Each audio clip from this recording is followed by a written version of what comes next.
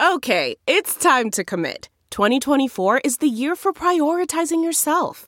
Begin your new smile journey with Byte, and you could start seeing results in just 2 to 3 weeks.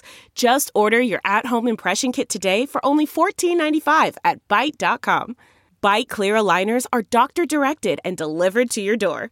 Treatment costs thousands less than braces. Plus, they offer financing options, accept eligible insurance, and you can pay with your HSA, FSA.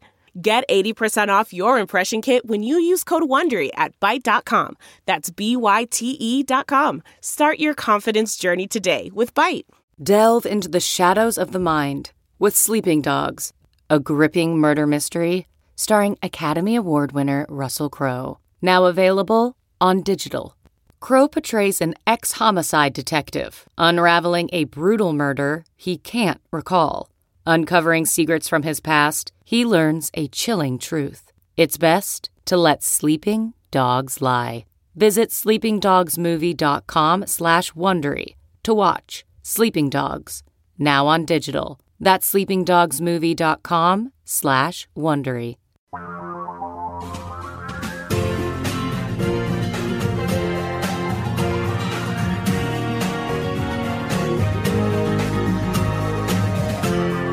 This is the Thom Hartmann Program. Greetings, my friends, patriots, lovers of democracy, truth, and justice, believers in peace, freedom, and the American way. Thom Hartmann here with you. I think I talked about this a day or so ago, but Donald Trump has shifted $1.1 million of campaign contributions into his own businesses and thus into his own pocket. This is astonishing. I get these emails, as you know. I sent $5 to his campaign back when when he first it looked like he was going to get the Republican nomination, and I've been getting his fundraising ever since. Dear Fred Flintstone, we need some more money, and I know. I mean, you can tell from reading them that he's targeting basically Fox News viewers, and the Fox News viewers are mostly over 70. And so here you have a bunch of people who really can't afford to lose their money, donating money to the Trump campaign, thinking that they're helping him get reelected, and he's taken 1.1 million of this and put it into his own pocket. It's an amazing story. It's on Forbes, of all places. I mean, Forbes also the group that essentially outed Donald Trump pretending to be a billionaire, and members of his cabinet as well, Wilbur Ross specifically. Maria Butina, or Butina, I've heard it pronounced both ways, the young Russian who went to, I believe it was Georgetown. It was someplace in Washington, D.C., got her master's degree. She's just pled guilty to basically using the NRA and other groups, helping facilitate funneling millions of dollars, presumably, from Russia into the NRA. We don't have all the details on this. And trying to influence the presidential election that way. This from the New York Times. Prosecutors have already been forced to back off the most salacious accusations that she used sex as spycraft, and they acknowledged in court filings this week that she genuinely wanted a graduate degree and not simply posing as a student to live in the U.S. They also dropped accusations of her being in contact with Russian intelligence agencies. It's looking more and more like this is just let's buy influence with the Republican Party. And whether it's on the part of the government or some billionaire or whatnot, we're still figuring it out, right? We're still putting that together. Pedro Sanchez is the Prime Minister of Spain. He's a socialist, not a democratic socialist, a socialist. They put together their draft 2019 budget, and he wants to raise the minimum wage to basically $1,100 a week. Geez, that would be substantial. $1,100 a week. That's $52,000 a year. That's what Spain is going to raise their minimum wage to. And he says a rich country can't have poor workers. Now, that said, this is a 22% increase in the Spanish minimum wage. That said, his Socialist Party only controls 84 seats out of the 350 seats in the Spanish Parliament. So this might be something that will get him lots of power and enthusiasm and all that kind of stuff, or this might be something that is going to sink him. Meanwhile, in Wisconsin, the Republicans are I don't know if Scott Walker has signed that legislation yet. The Republicans are trying to basically strip the incoming governor, Tony Evers, of of the power that Scott Walker has right now. And they're being supported in this with campaign donations from Microsoft, Dr. Pepper Snapple, JP Morgan Chase, Humana, and Walgreens.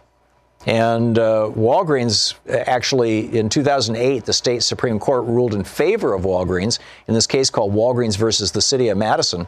What they had been doing is they had been phoning up their tax returns. They'd been taking a very low valuation of their stores. Instead of being based on their actual store, they said, oh, there's a bunch of empty stores around us. They're not worth much, so we're going to discount the value of our store. And the Republican-controlled Supreme Court of Wisconsin said, okay, cool. And this dark store practice is costing cities and towns in Wisconsin literally millions of tax dollars. It's led to budget shortfalls. It's caused families an increase in taxes on families and small business in Wisconsin more than in neighboring Minnesota. It's called the Walgreens loophole. It's deeply unpopular.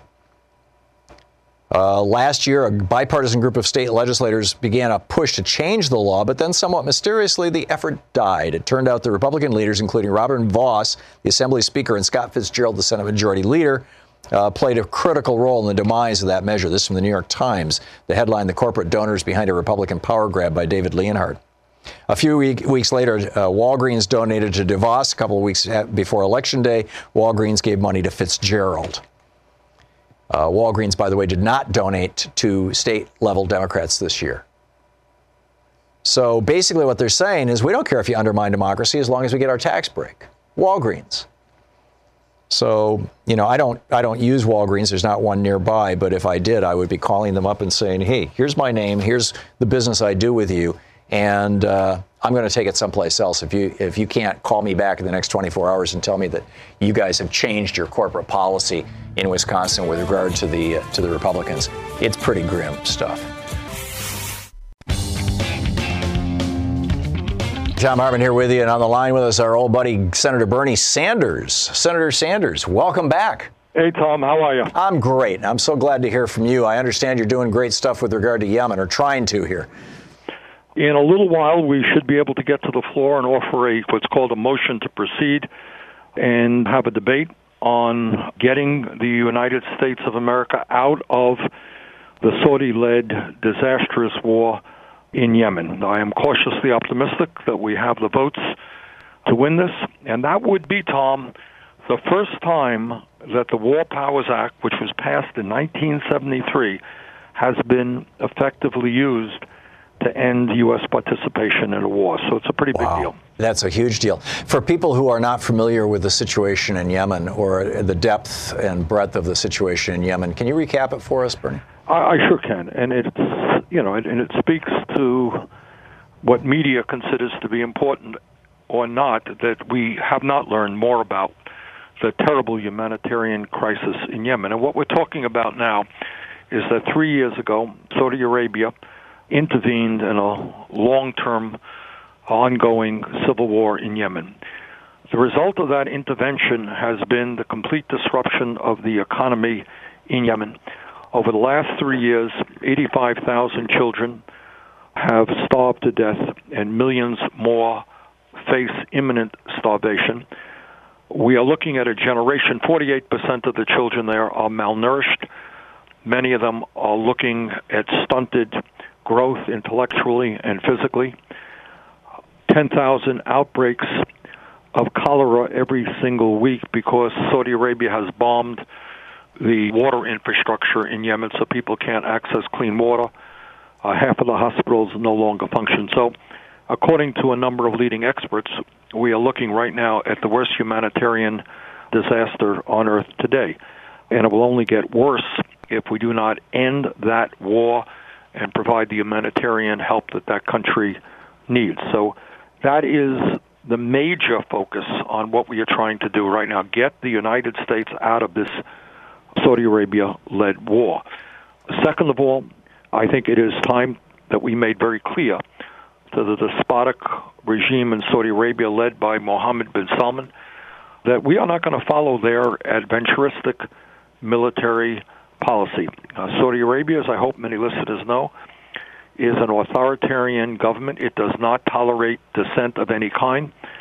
We saw the level incredible level of its brutality in the murder of Jamal Khashoggi, the dissident Saudi journalist who was murdered in cold blood in the Saudi consulate in Turkey, and then had his body dismembered.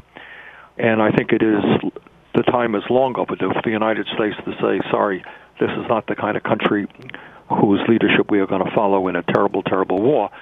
And last, but certainly not least, is, as you know, Tom, I know you've talked about this a whole lot, the Constitution is very clear that it is the Congress of the United States, not the President, who determines whether or not we go to war.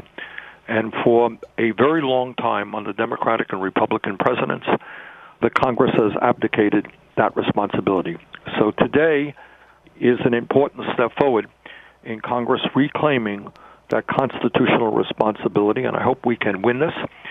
And I hope this begins the process of Congress making the enormously important decisions of when and how and where our young men and women lives put on the line in terms of war. Yeah. Senator, finally, last question here, unless you wanted to go off into any other areas, but it seems from the media reporting that I've been following that the Saudis, when Trump got elected president, the Saudis sat down and said, how do we get inside this administration? And they identified Jared Kushner as the weak spot because he didn't know anything about Saudi Arabia. He was uninformed broadly on Middle Eastern issues, with the possible exception of his internal Israeli politics. And they put together a PowerPoint presentation, essentially a slideshow, and here's how we get inside Jared Kushner's head. The Crown Prince reached out to him. They started massaging him, essentially, and that led to Donald Trump making his first overseas visit to Saudi Arabia, and that led to this administration doubling down on their support of Mohammed bin Salman in the war with Yemen. Can you speak to that? Is that an accurate depiction of what's going on? And if so, what do we do about it? I think that is an accurate statement. I think I would simply add to that a couple of other factors.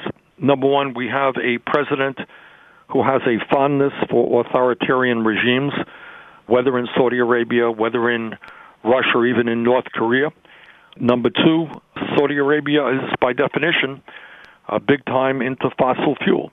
And we have a president here who has ignored all of the scientific evidence regarding climate change and the incredible damage it is already doing to our planet, and I think feels an affinity with a regime that produces a whole lot of oil, as does Russia, of course. I would throw those factors in as well. Yeah. And let's not forget the Kushner family going around the Middle East with hat in hand looking for money for their building on Fifth Avenue. Exactly. You could throw that one into it. But anyhow, we'll keep you abreast of what's happening. But today I hope we can certainly get a motion to proceed and hopefully win this vote, which will be a very big deal. And people can call their senators at 202-225-3121 to be in support of your efforts. And that would be great. Yeah. That would be much appreciated. Okay, 202-225-3121. Senator Sanders, thanks so much for dropping by today. My pleasure, Tom. Thank you. It's always a pleasure talking with you. Thank you. We all want to find the perfect unicorn gift to give at the holiday gift exchange or to family and friends that'll really stand out, right? I have one that will be the talk of the office, a hit with friends and family, and will actually be useful. Tiger Lady. Tiger Lady has been featured in Runner's World Gift Guide 2 years now. You may know Tiger Lady as the revolutionary self-defense tool based on a cat's retractable claws. When you make a fist, 3 claws come out like a real-life Wolverine. It's lightweight and designed to collect DNA. Tiger Lady doesn't require training, and it's legal in all 50 states. It's recommended by police and self-defense instructors, making it the perfect stocking stuffer for anyone on your list. Tiger Lady will make your loved ones feel aware and confident when they walk alone. Order by December 14th for free shipping in time for Christmas. Go to tigerlady.com or use the code CHEER, C-H-E-E-R, for a 25% savings and to receive a free whistle LED flashlight keychain while supplies last. Give the gift of safety this year by giving Tiger Lady.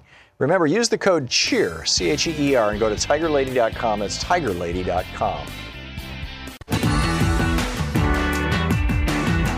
So let's check in with Bob Ney and find out what's going on in the world today. This Talk Media News Report brought to you by goatsfortheoldgoat.com and Loving What You Do, Ellen Ratner's new book. Bob, former Congressman Bob Ney, author of Sideswiped. Hey, Bob, what's up? Hi, Tom. Well, there's a lot going on in the world today and all the way around, and, of course, U.S. Congress and Donald Trump, believe it or not. But the first thing is the push against Saudi Arabia. of course, in the Senate, which is extremely bipartisan. The bill couldn't even get a affirmative vote last time, but it's Bernie Sanders and Senator Lee of Utah. You can't beat that combination. Yeah, Mike Lee is Mr. Tea Party. Yeah, I mean, it's, Lee obviously is to the right of the right of the right. Yeah. And it's got the momentum. On top of it, then you have Corker, who's going out, of course, from Tennessee, the Republican chairman of Foreign Relations, but still Lindsey Graham and many, unanimous on the Democratic side. And they are following up with sense of the Senate. And that would be that, of course, MBS, Mohammed bin Salman, or he's known as Mr. Bonesaw in Saudi Arabia behind his back. He has conspired and been complicit and planned and did the murder of Khashoggi is what it's basically going to say. Now, it's interesting. I don't know if you've talked yet about Speaker Ryan put an amendment into the Farm Bill. Now, if you want to put an amendment to the Farm Bill that the funding of Saudi Arabia with the proxy war in Yemen, we're funding them against Iran, in a proxy war in the country of Yemen. If you want to put it in the Farm Bill, you don't want to mess the Farm Bill up, understood. As I understand it, he got an amendment in, the Speaker did, that this can't be placed anywhere in the House. That's right.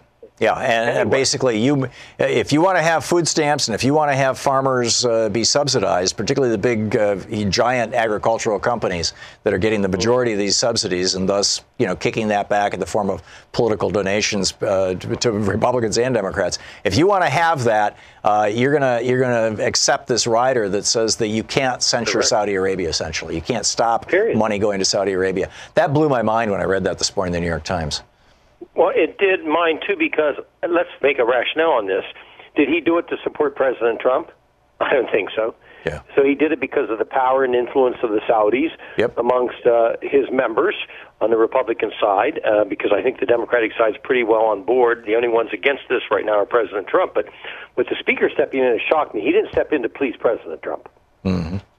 I would not think so. Yeah, no, I agree. I think this does speak to the power of the Saudis, which should make us all really freaked out, frankly. Well, it should. What does it take to finally stand up to the Saudis? Now, again, you got to give the Senate a lot of credit. I think also it was not a waste of time for the Senate. Some people say it's not going to go through or Trump could veto it. It's not a waste of time because Speaker Pelosi will be back. That measure should pass easily once again, and then it will pass the House with Speaker Pelosi and some Republicans that actually do want a chance to support it. So that will come back around. I think we can be guaranteed of that. Okay. So what else? And then on another note, they did pass the the sexual harassment reformation bill from the original Congressional Accountability Bill. And I've yet to. I actually started to skim through right before your show through the bill, but it looks like there's some improvements. The House has a stricter idea of it. The Senate's more lenient, but you know what? The House can go along with this next week, and then the House can pass its own provisions that will make it a little bit, maybe close the loopholes for the House side. Yeah. So this is basically Congress saying, we're not going to tolerate sexual harassment any longer here in Congress by members, by staffers, et cetera. And have the House, the taxpayers pay for it. Right.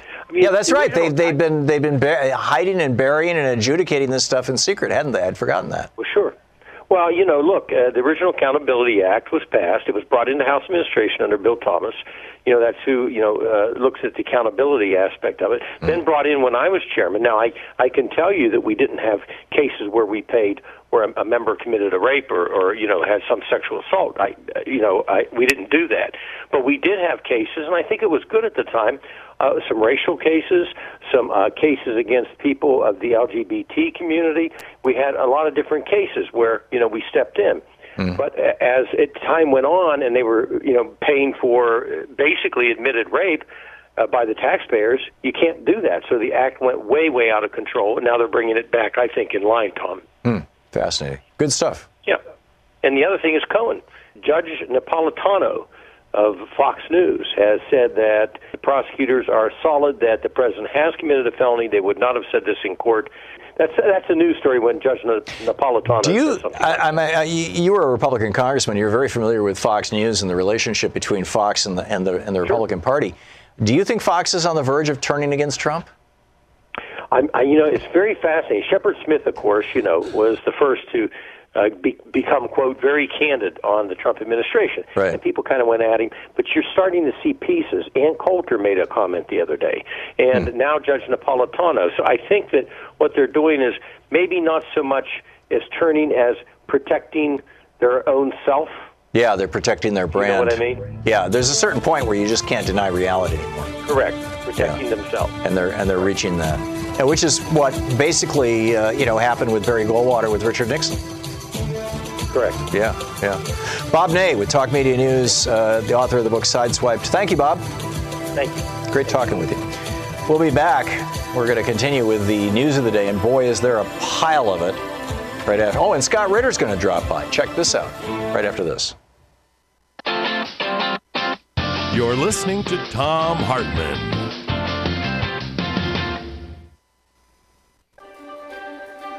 Hi, for our book club today, we're reading from Bernie Sanders' new book, Where We Go From Here, 2 Years in the Resistance. This is from the introduction.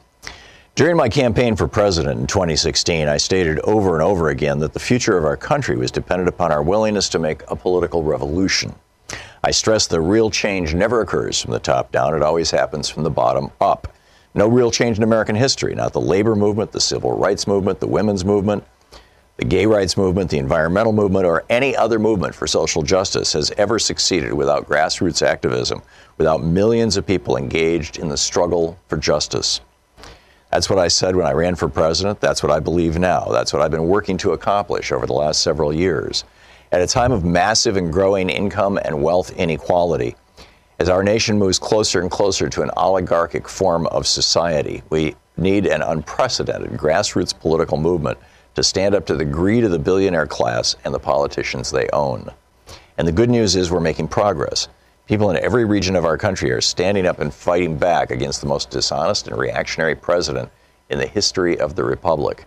In state after state, they're also taking on establishment politicians who are more concerned about protecting their wealthy campaign contributors than they are with the needs of the middle class and the working people they're supposed to represent. We're making progress when millions of people in every state in the country take to the streets for the Women's March in opposition to Trump's reactionary agenda.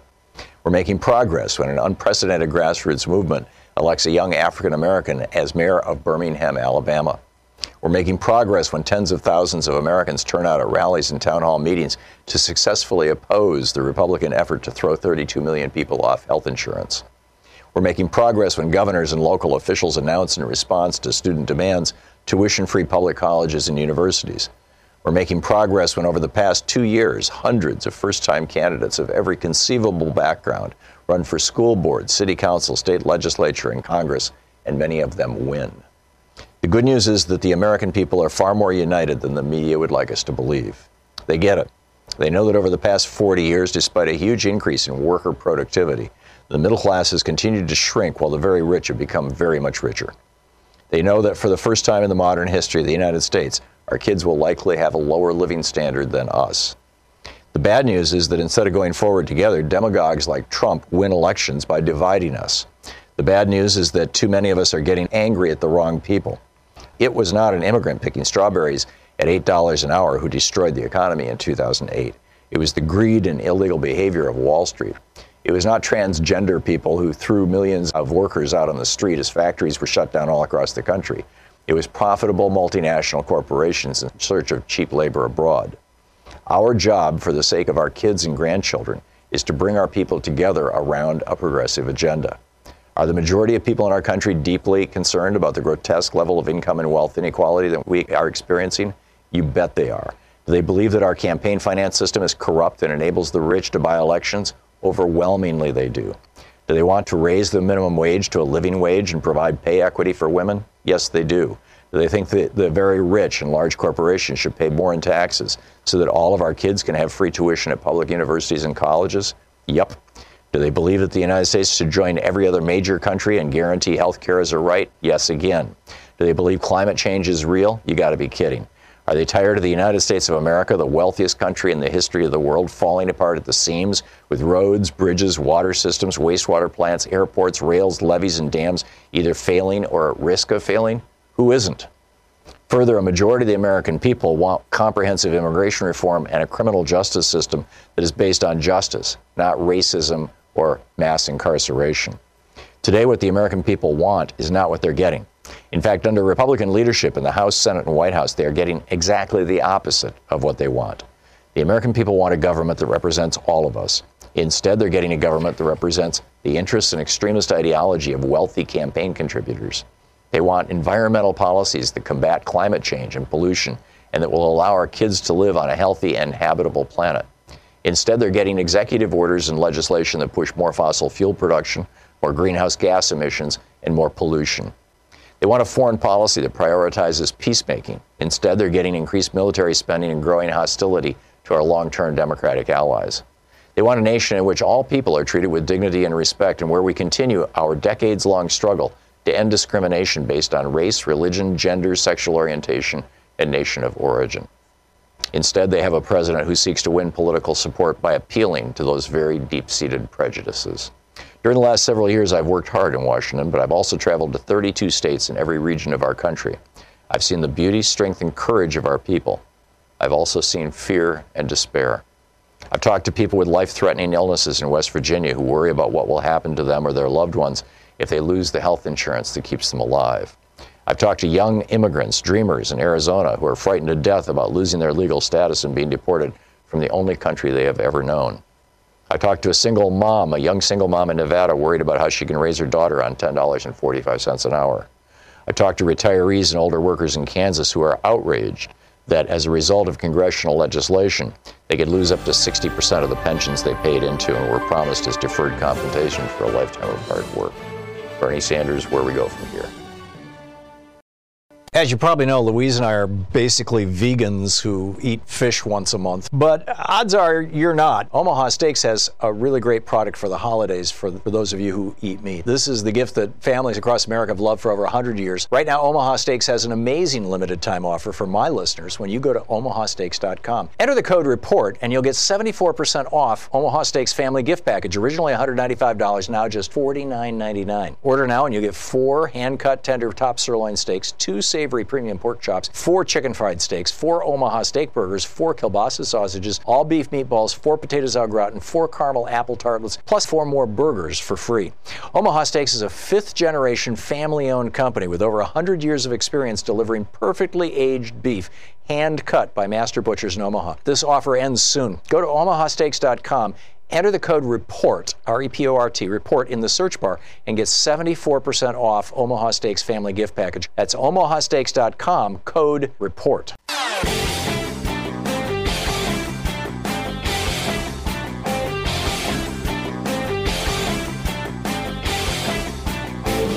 Interesting piece over at Salon by Lucian Truscott.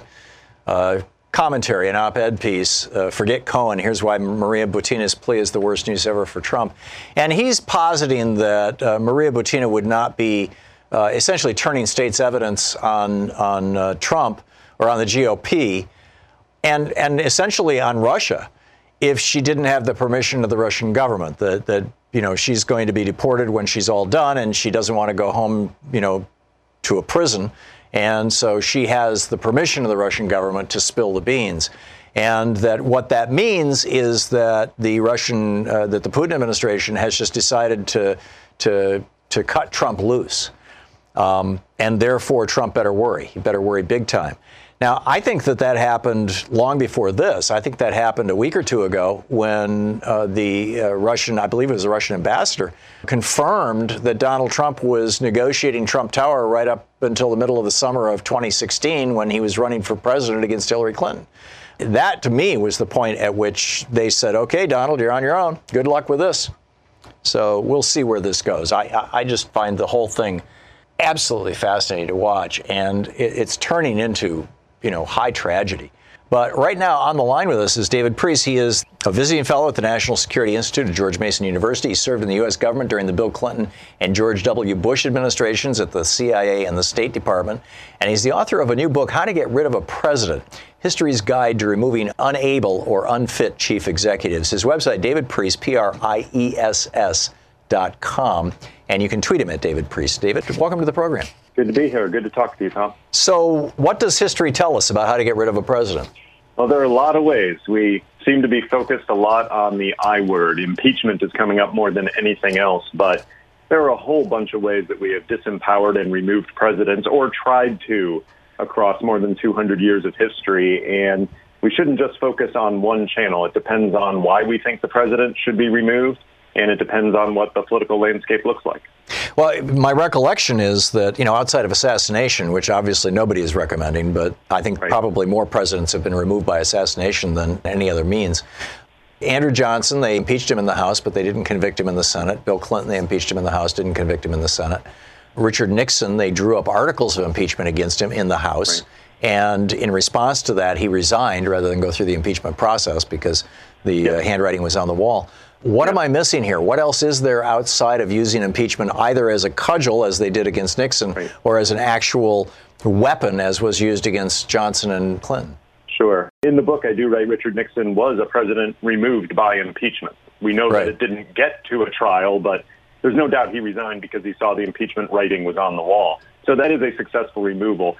But I start much earlier, Tom. I look at what the founders' design was, and they had a very easy method for removing a president that had lost the favor of the people, and that's the next election. I end the book with it, but really the main way to get rid of a president who still wants to be in office is they run again, and we say, sorry, we're not that into you anymore. And this has happened a lot in American history. We've had 10 presidents who wanted to run again, who made it to the ballot, who were their party's nominee, and then somehow didn't make it anyway. But these people, the modern experience. Millard Fillmore, James Buchanan, that kind of thing? Is that? Yeah, you have to go back to 1992 for the most recent sitting president who was removed by the electorate. George H.W. Bush. Right. But before that, it used to happen a whole lot back in the 19th century. So that's one method, and that's the one that the founders clearly preferred, and that's why they settled on a 4-year term instead of a 9 or a 12-year term, so that people could regularly turn out the president if they didn't want him. But short of that, you can have the party decide not to renominate the sitting president. Well, that's what happened to Lyndon Johnson. Can be rejected by the party, like Lyndon Johnson in '68, effectively. Again, this used to happen a whole lot more often than it does in modern times, but there's no reason that that can't happen again. We're already hearing the inklings of primary runs against Donald Trump, given his unpopularity within some circles of current and especially former Republicans. Of course, you do have assassination, which we don't recommend. You can wait for the president to die. We've had 4 presidents die in office, and frankly, it was the only way that Republicans could get FDR out of office because he kept getting reelected. But then you do settle in on some of the more nefarious means. I talk in the book about 2 things that are not quite removal, but they certainly look like it. One is removal in place, when the president still has the title, still sits in the Oval Office, but you have restricted their powers so much that they are effectively president in name only. And again, you mentioned Andrew Johnson being impeached but not removed, but the Congress boxed him in so much that he was effectively not a president in the way we tend to think of the modern president. So I know that Congress, cut the size of the Supreme Court from 10 down to, as I recall, 7 or maybe 6. When Andrew Johnson became president, specifically because he had been a slaveholder. In fact, his first slave was a woman named Dolly that he bought when she was 14. He bragged that she asked him to buy her because she thought he was handsome. He had 3 children by her. She followed him to the White House. I mean, he was just an unrepentant slave owner. And the radical Republicans, the abolitionists, did not want him to have the power to put somebody on the Supreme Court. I don't know about any other things that Congress did to box him in. What were they? Yeah, they did one thing which was later ruled unconstitutional, but it worked at the time. They passed something called the Tenure of Office Act, by which the president could not remove his own cabinet secretary. They had to get Senate approval to do it. So he was stuck with Lincoln's cabinet people, Lincoln being a Republican. He was a Democrat. That's right. And he had some people within his administration blocking him. Some of the same things we saw this summer, Tom, going on in the Trump administration with officers within the president's government not executing his orders or taking papers off his desk. These are the kinds of things that Ulysses Grant and Edwin Stanton were doing against President Johnson. He tried to remove Stanton and he couldn't. The Tenure of Office Act said you can't. Again, later ruled unconstitutional, But Congress enforced it, and that was actually the trigger for his impeachment. So there are many things that opponents can do. So, David Priest, we see right now this op-ed in the Washington Post, I believe it was, that was published, I think it was the Times, actually, published, about a year ago? Maybe a little less. It's hard to tell. It seems like a year ago, but it was just a few months ago. Yeah, you're right. This one in New York Times. Yeah. It's like, time seems to be totally fluid in Trump world, or Trumpistan, as one of my callers calls it. And in fact, there's a lot of speculation that the guy who wrote that was actually Nick Ayers, Mike Pence's chief of staff, who's retiring and going back to Georgia. But in any case, he came right out and said, we steal papers off his desk, so he doesn't see them. I mean, so this is what U.S. Grant was doing. It's the kind of thing Ulysses Grant was doing, and frankly, it's the kind of thing that several of Nixon's advisors were doing, not just during Watergate, but from the beginning. His chief of staff, H.R. Haldeman, was receiving orders from Nixon and not passing them on to the cabinet secretaries because he thought the president really shouldn't be doing this. Now, on the one hand, that's disturbing because that's taking on the presidential prerogatives when you are not the elected official. Right. On the other hand, some of the things Nixon was saying were clearly abhorrent, like, let's bomb Damascus, the capital of Syria, at a time when we were not at war with Syria. Clearly, somebody stepped in and said, this is not the right thing to do. So there's a tension there, but it is a way of removing the president in place, that is, not letting them exercise the full powers and duties of the office, even though they're entitled to. Fascinating. And then you said there was one other way of removing that you mentioned. The other nefarious way that I explored is what happens when there's a candidate so eminently qualified, so capable, that the opposition looks at them and says, if they get into office, we're going to have a hard time boxing them in politically. How about we preemptively remove them? Well, that's what Nixon did with Ed Muskie. Use dirty tricks to not let them get into office in the first place. Yep. I look at Henry Clay from the 1800s, one of the best qualified people we've ever had, the best president we've never had, perhaps Hillary Clinton in 2016 from Russian information warfare, keeping her out of office, in a sense, removing her before she can even take the office. That's a dirty trick, and it is a gray area between good politics and dirty tricks. But it is effectively a way of removing a president before they ever take the office in the first place. That's absolutely remarkable. David Priest is a visiting fellow at the National Security Institute at George Mason University, served in the Clinton and Bush administrations at the CIA and State Department. He's got a new book out. It's called How to Get Rid of a President, a History's Guide to Removing Unpopular, Unable, or Unfit Chief Executives. His website, David Priest, Priess, and .com, and you can tweet him at David Priest. David, thank you for dropping by today. You bet, Tom. Thanks for having me. My pleasure. Great talking with you. It's very informative. This is the Thom Hartmann Program. Fair and only slightly unbalanced. Thom Hartmann here with you, speaking the truth to the multinational corporations really around you didn't know about.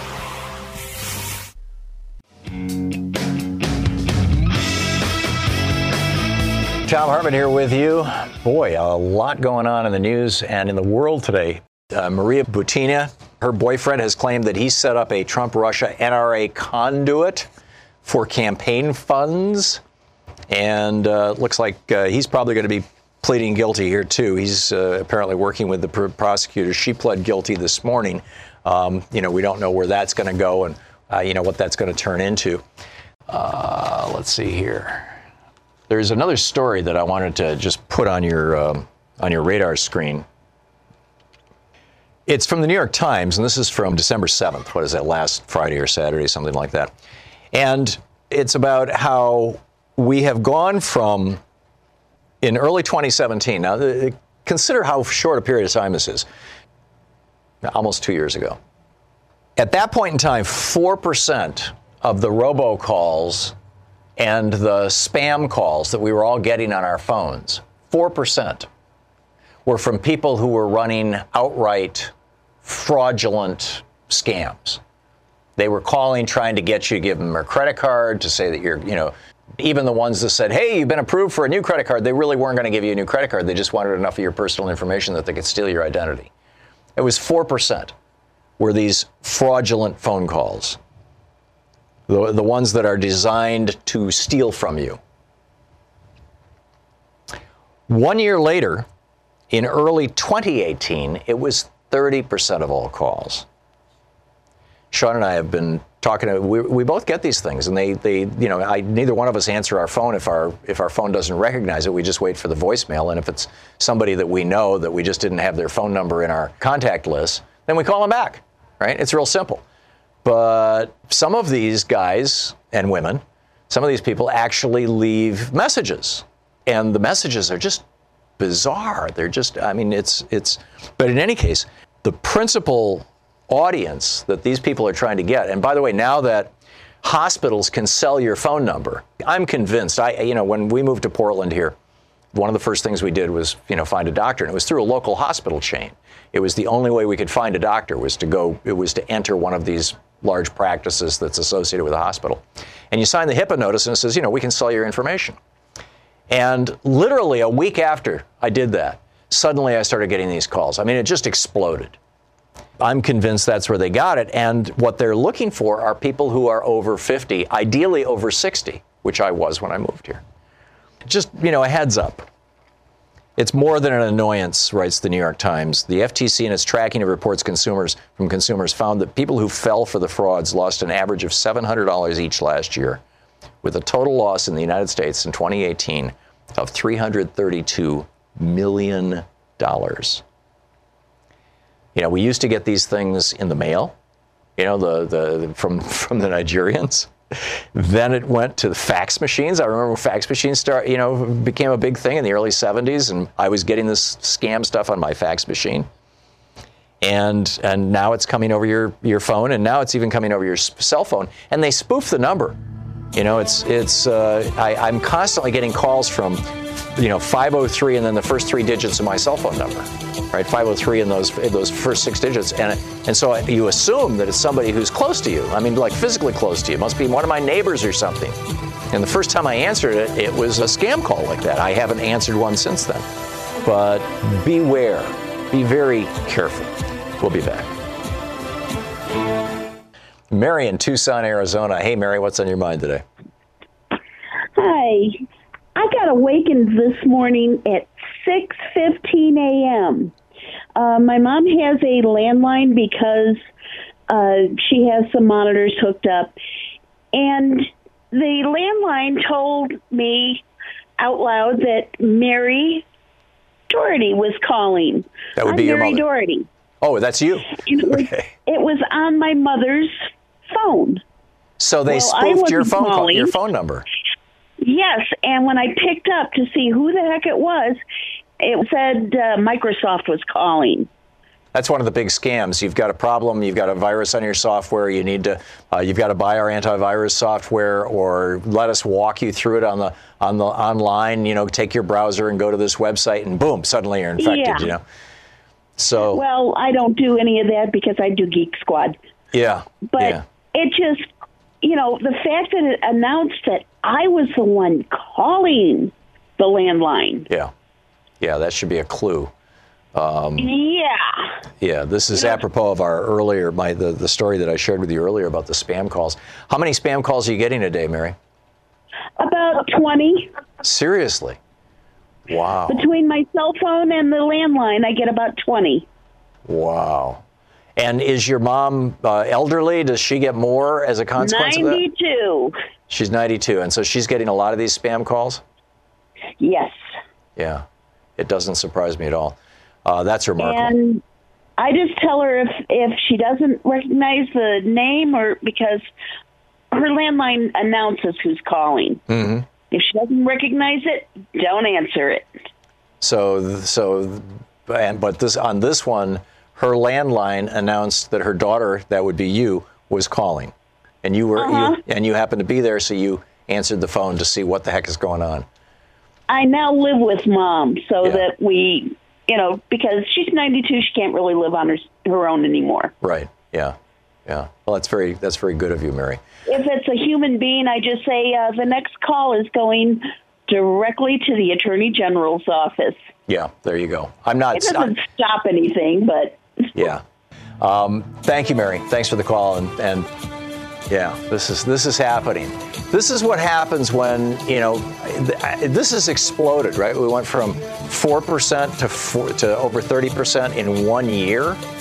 The 1 year that a grifter is our president, the grifters suddenly start calling us all the time? I wonder if there's a cause-effect relationship there.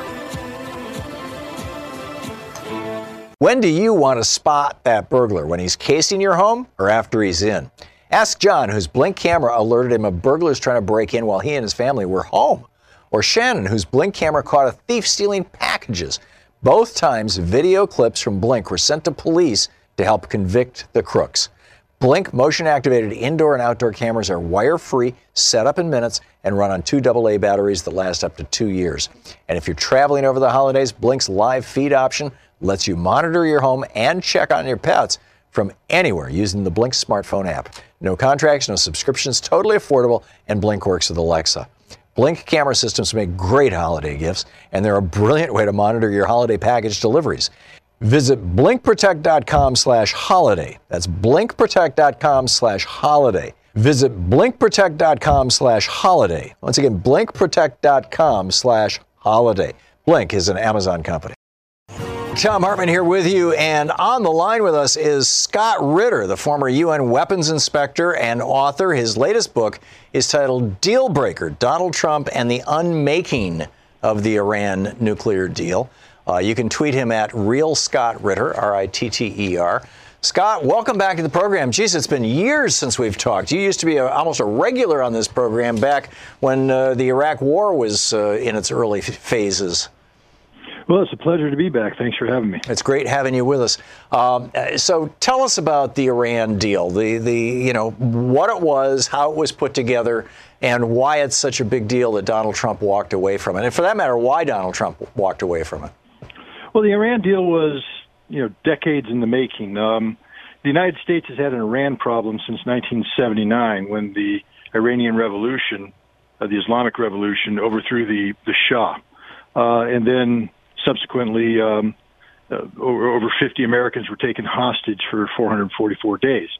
The United States has never forgiven Iran for that act, nor have we forgiven Iran for the bombing of the Marine barracks in Beirut. So there's been animosity between the United States and Iran for a long time now. So when you have this animosity, when you have a nation like Iran suddenly decide that they want to pursue a civilian nuclear energy program inclusive of the totality of the nuclear fuel cycle, the United States steps in and says, no, this is a policy that dates back to Ronald Reagan. It was continued by George Herbert Walker Bush and also Bill Clinton. So this and then we can go on and on to George W. Bush, Barack Obama. So this isn't just a Donald Trump issue. This is a United States issue. One of the problems is that Iran is a signatory to the Non-Proliferation Treaty, and they allow inspectors from the International Atomic Energy Agency to come into Iran and oversee their legitimate nuclear program. When Iran was denied access to the technology needed to develop the fuel cycle, which they're permitted to do under the Non-Proliferation Treaty, they chose to go to the black market and acquire this. And in doing so, they violated the Non-Proliferation Treaty on several fronts. These are technical violations, but they're violations nonetheless.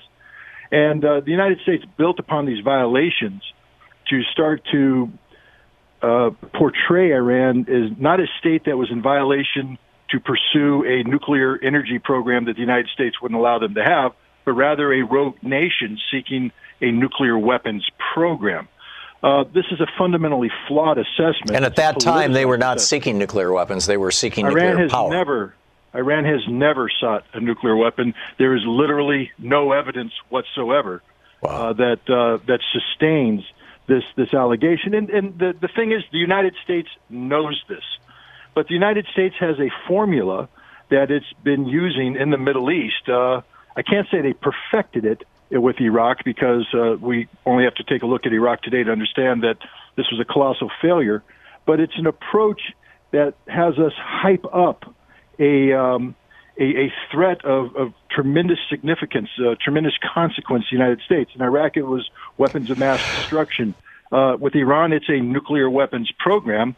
And then we create a situation where if Iran doesn't admit having this program, we say it exists. And so Iran, of course, failed to admit having a program they didn't have.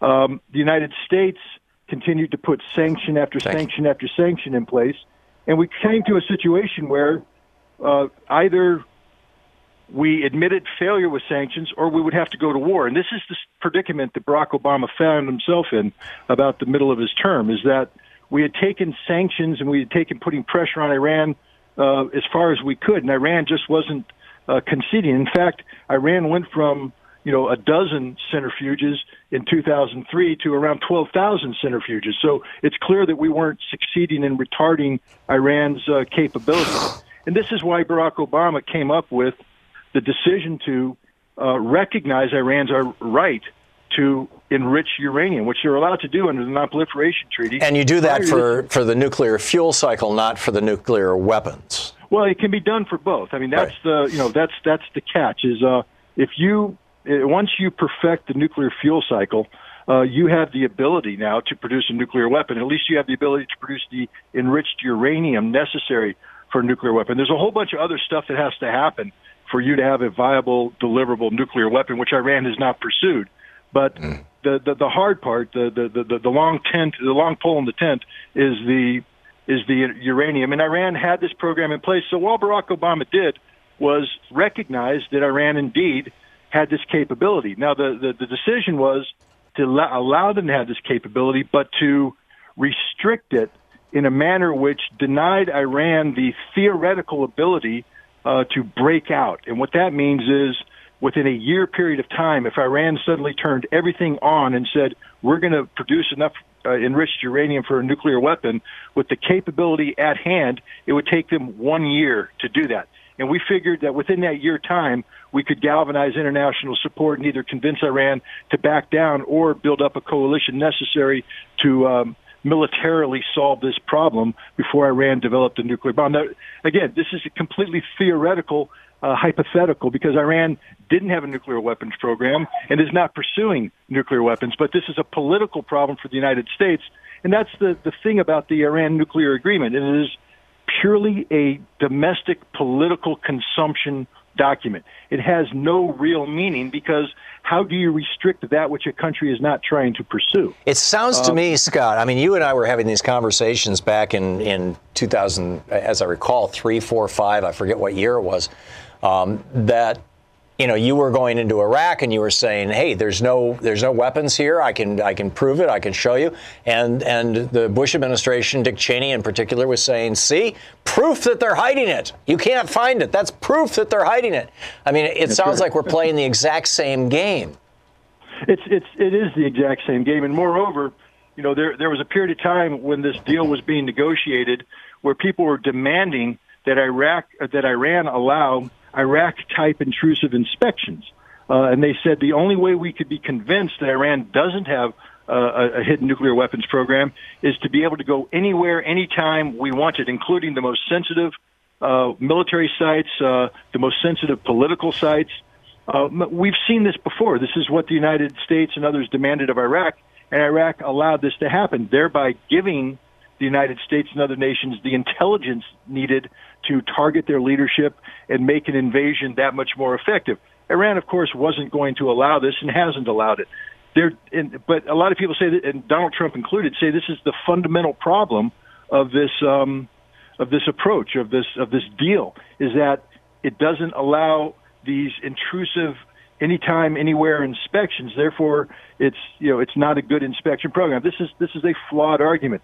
The agreement allows unprecedented levels of access by highly qualified technical inspectors from the International Atomic Energy Agency, who would be able to detect with 100% certainty any deviation from the agreed-upon framework by Iran. Yeah, you don't need to go anywhere. No, I absolutely understand. So we're talking with Scott Ritter, his new book, Deal Breaker. So, Scott, as you well know, Dick Cheney back in 2001, before 9/11, was in charge of the Energy Policy Committee, and he was dividing up the oil fields of Iraq for privatization and sale to various countries and oil companies. It turns out, it looks like in retrospect, one of the major reasons that Bush lied his way into a war in Iraq, in addition to the political benefit that he gained, which he had proclaimed a year before he ran for president in 2000. If he had a chance to invade Iraq, he would do it, and he'd do it in a way that was a big war, not a little war like his daddy did, so he would get reelected. But also that they wanted the oil. So we know that there was at least two big ulterior motives behind the invasion of Iraq that led to the death of hundreds of thousands of people, the displacement of millions, this criminal war. What is now you have the United States and Israel, basically, the two countries, and Saudi Arabia, I believe, also, who are hyping this Iranian threat. What is the ulterior motive in this case? In a way, it's oil, but it's not gaining control of Iranian oil. It's denying Iran the ability to bring its oil to the market. But why do that? Is this an extension of the Shia-Sunni battle that Saudi Arabia has been engaged in forever? Well, that's the Saudi perspective. The American perspective is to keep the price of oil depressed. Remember, we think in a global scale. Right. It's not just about restricting Iranian economic capability by denying them the ability to sell oil. It's about depressing the price of oil so two things occur. One, American fracking becomes affordable. If the price of oil, goes above, I don't know what some say $60. If it goes below $60, it becomes impossible for American oil companies to extract oil from many of these wells that allow us this energy self-sufficiency today. But if the price of oil goes too high, Russia makes a lot of money and becomes, economically powerful. And so we need to strike a balance between the oil prices being too low and too high. And the best way to do that is to empower a single entity, in this case, Saudi Arabia, who has swing oil production capacity. They pump out around 9 million barrels a day. They have a surge capacity of 11. So they're able to take that surge capacity and manipulate the availability of oil on the global market to control oil prices. So what does this have to do with Iran? Iran has the capability of producing 4 to 6 to 8 million barrels a day. And therefore, Iran's ability to flood the market with its oil restricts Saudi Arabia's ability to control it. So the best way to give Saudi Arabia leverage is to eliminate a major competitor. I see. Because I was thinking, hey, if you want to keep the price down, let Iran sell their oil, but you don't want to keep it too low. And that's because then Russia makes money. Then Iran makes money. Right. Well, that's if the price goes up. So, but if it goes down, it hurts the U.S. frackers. Too low, then Americans can't pump oil out of West Texas oil fields. Fascinating. So the bottom line of your book here, Deal Breaker by Scott Ritter, forward by Seymour Hersh, is we should re-engage in the Iranian deal?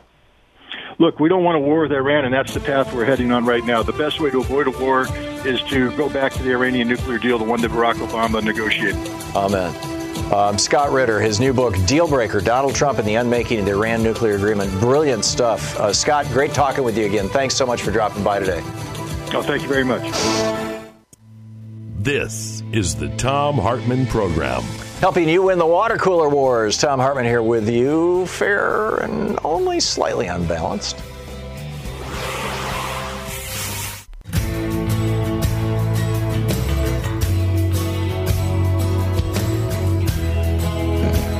Welcome back. That was fascinating, and Scott Ritter's book, in and of itself, is fascinating. There's a lot of really, really good stuff there. The Republican Party was going to have, well, not the entire party, the House Committee on Education and Workforce. They were planning to hold a hearing yesterday about how terrible the minimum wage is. And they had this expert witness, Joseph Sabia of San Diego State University, who is going to testify that if you raise the minimum wage, you're going to kill jobs.